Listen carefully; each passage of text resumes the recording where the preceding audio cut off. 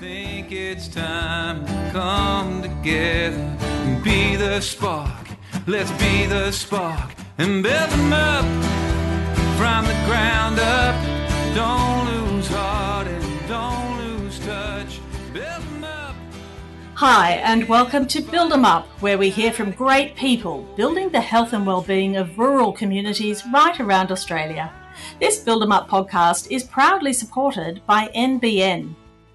I'm Claire from the National Rural Health Alliance, together with Gabrielle, our CEO and passionate rural health advocate. Thanks, Claire. And in episode 12, we're catching up with Kylie Toynton, a speech pathologist from Rocky Glen near Coonabarabran in northwest New South Wales. Kylie's practice, Language for Life, operates at full capacity, unable to meet the great demands for her services. Welcome to Build 'em Up, Kylie. Thank you so much. I'm really delighted to be speaking to you both today. Well, that's terrific. Now, Kylie, what was your qualification and training pathway to rural practice in the first instance? Well, I started off at uni in Melbourne. I grew up on the North Coast and moved to Melbourne to do the course in speech pathology. There weren't that many universities doing the course in those days, but I moved down there and decided to move a bit closer to home just for a little while before moving back to Melbourne. But I then met a farmer when I moved to Coonabarabran and married and ended up staying here, and I'm now 21 years in. That's great. That's a lovely story. So, Kylie, you recently won an NBN Innovate grant to expand the services you offer. But before we get to that, can you share your experience of rural children not receiving healthcare when and where they need it? Yeah, I can come at that question from two perspectives. One as a parent of three beautiful daughters, but also as a professional. So there's always been a huge demand for services in rural areas for all allied health services, more than we can meet. And I really want to make sure that our children get the best services that they can in the timely manner. I've also experienced it as a parent looking for services for my children and knowing how hard it is to wait while you're anxious and worried and not knowing what to do in the meantime. Thanks. And when we think about, well, certainly when I think about treating speech and language difficulties, I picture a face-to-face interaction and care from a speech pathologist, but you're also on a digital journey. So can you tell us about the platform that you've been building? Yeah, I'm really excited about the work that I'm doing now to build a digital platform to really support parents to find the knowledge and the skills they need to help their children. It definitely is wonderful being one-to-one with kids and working in that way. But while parents are waiting, I think they need to know that there's something that they can do and that they have the skills to be able to do it because they're with their children all the time. And I'm really passionate about providing that training for parents so that they can feel confident and competent to help in the meantime. And that's the sort of question, isn't it? You've noted that you often get is from parents, what can I do in the meantime? Yeah, that's exactly right. And I think sometimes we imagine this magic wand that therapists have that will get into the room with the kids and be able to immediately fix a problem, whereas parents are there all the time in everyday environments where communication's happening and we can really do something in those moments. And sometimes parents don't see that they have that power as well. So with your platform that you're building, what sort of supports and strategies can you give parents or will you be giving parents? Well, I really want to enable parents to know what normal development of speech and language skills are, first of all, so that they know what to expect at different ages and stages. Then they can look at what their kids are doing and really see maybe they're struggling, maybe they're on target. And if they are struggling, then I'm going to be providing video training and strategies, things they can do during play and everyday moments that'll help while they're waiting for the services they need. So how long have you sort of had this idea of doing this, filling this sort of gap in the health market, I suppose, for kids? I really think it started to come about during COVID. When COVID hit, while it was such a hard, difficult time, at the same time, I think many professionals learnt they were capable of so much more than they thought. Some people are experimenting in telehealth and digital platforms, but I had thought that's going to take me months and months of training to set up.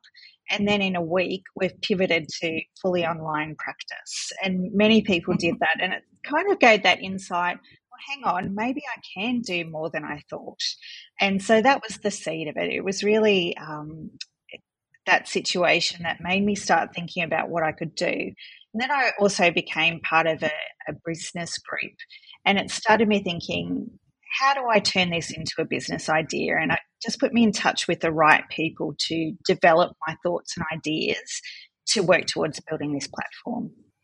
And now that you've got the NBN Innovate grant, I understand that you're looking at expanding the platform even further to be more of a multi-purpose platform. Is that right? Tell us about that.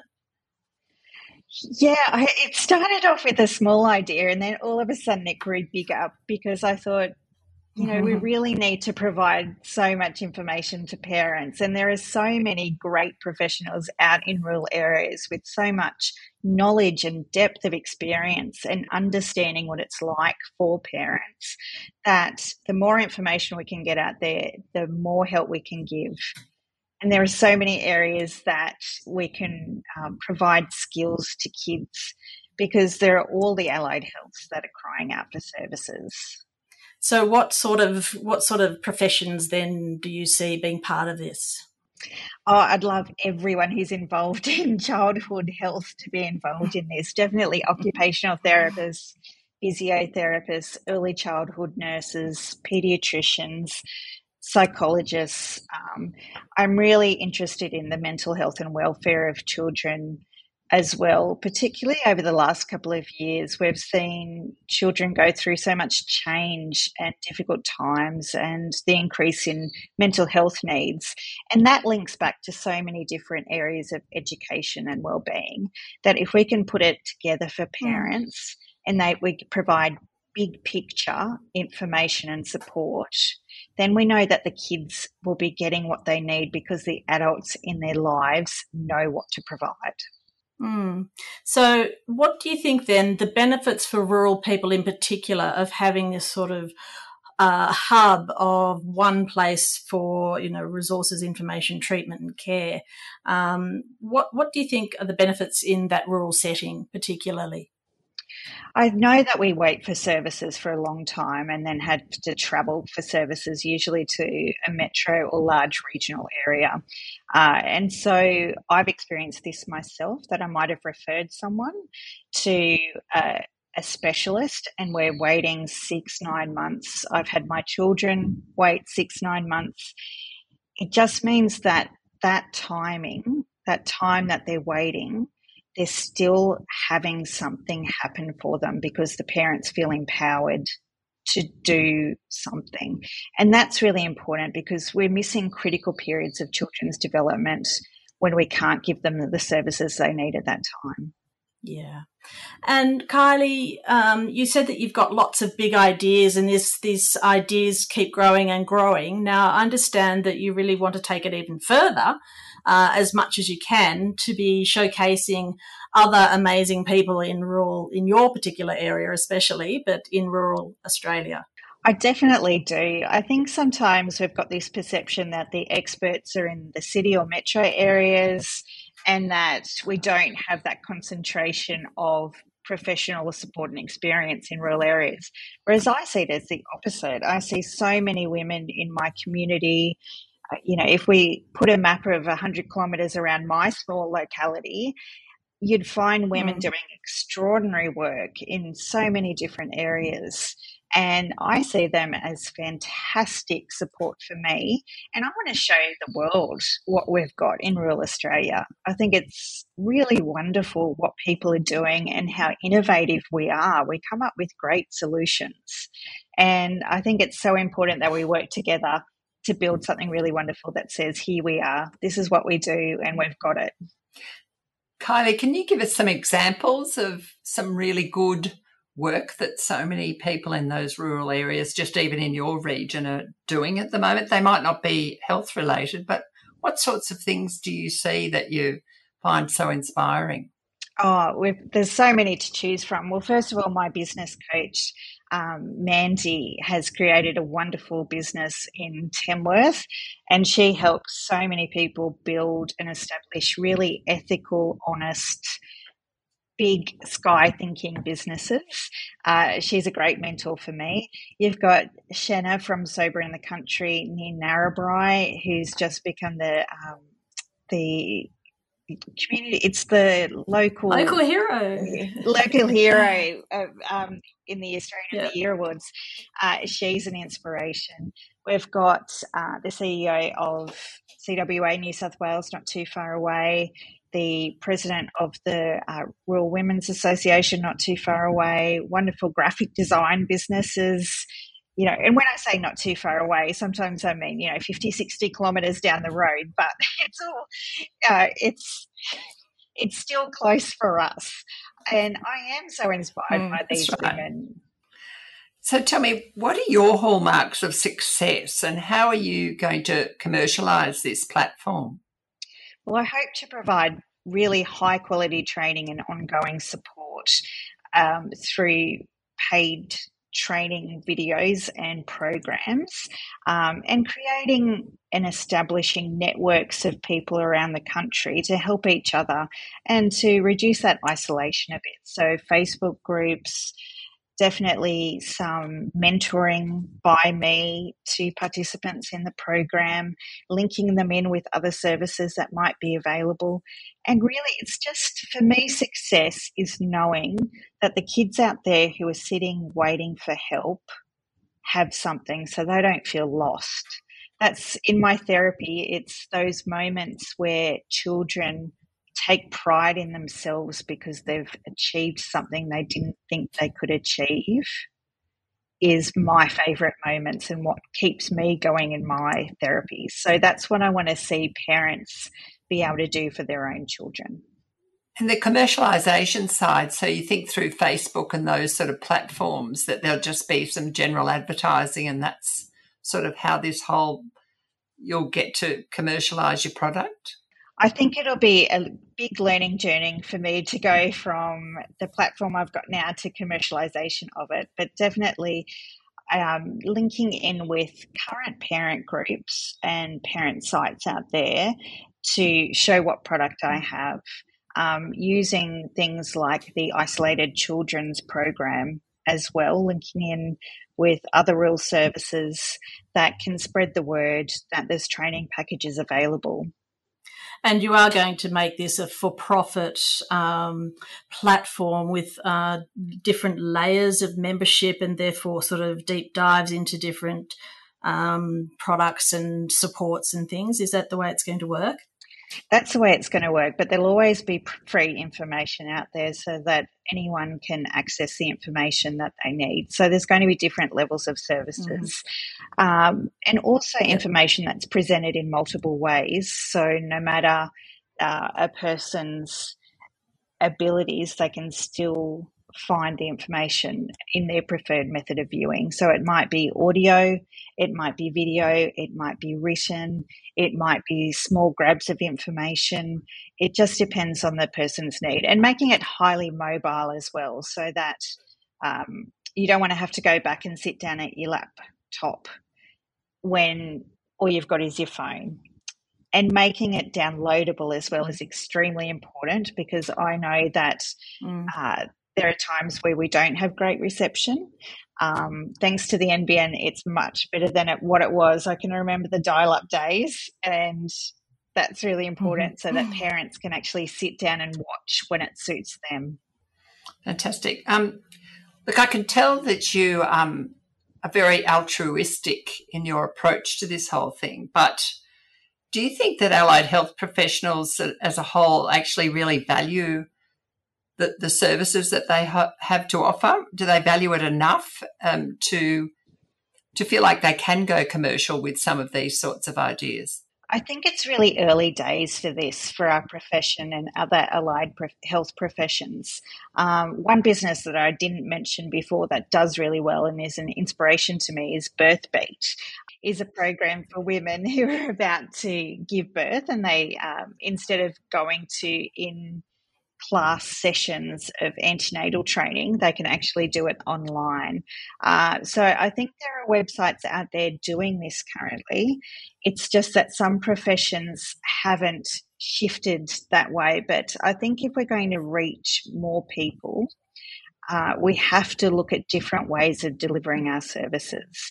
The models do have to change, and we just have to experiment to see what works. At the moment, this is a big experiment and a huge learning curve for me, but I find it so exciting because there is research and evidence out there that parent training works. We just need people to get out there and try it. Mm-hmm. That's great. So, Kylie, you're showing some amazing leadership then for the allied health sector. You're helping parents to feel empowered and enabled to help their kids. You're obviously quite digitally savvy. So how do you see the rural health sector in years to come and the role of technology in that, would you say? I think it's going to become a huge part of how we practice. I think it's moving towards that. I think it definitely coming back to COVID, the shift there that everyone had to go through to online and telehealth, that's really moved a shift to digital health forward than what it would have been, I think. It would have been a good 10 to 15 years before we see it come into the stage we're at now. So we need to keep in mind that face-to-face services are still incredibly important and can never replace how we work, but we do need to work differently. We need to think differently, and we need to adapt to how the world is. And so what is your call out to other health professionals and practitioners in rural Australia? Is it a fear thing or is it a cost thing about, embracing digital and embracing innovation like this? It can be a huge financial burden, but at the same time, you can do things incredibly cheaply yourself. I don't think you need to wait for the most amazing platform.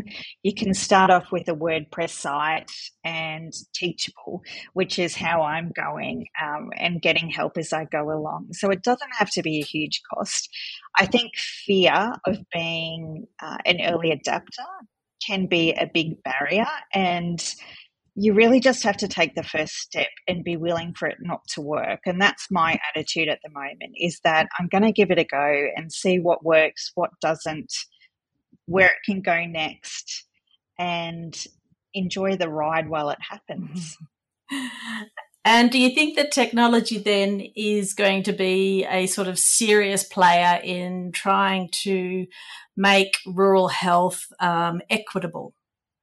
That's sort of the holy grail of what we're trying to do here, isn't it, and fix. So how do you see technology in that equation? That's a tricky one because there's two parts of me, two ways I think of that one. Part of me feels that face-to-face services are so important, and I don't want to see anyone say that we don't need services, real people on the ground out in rural areas because we have technology. But at the same time, technology can do so much, and it's improving all the time, and the leaps and bounds will just be extraordinary over the next 10 years. If we think back 10 years ago to where we were in terms of the phones we had, how we worked, even our computers and basic setups, it's just been extraordinary. And I think the next 10 years will be extraordinary as well. I just want to make sure that there's a balance to that. I don't think one can replace the other. I think it needs to go along hand in hand.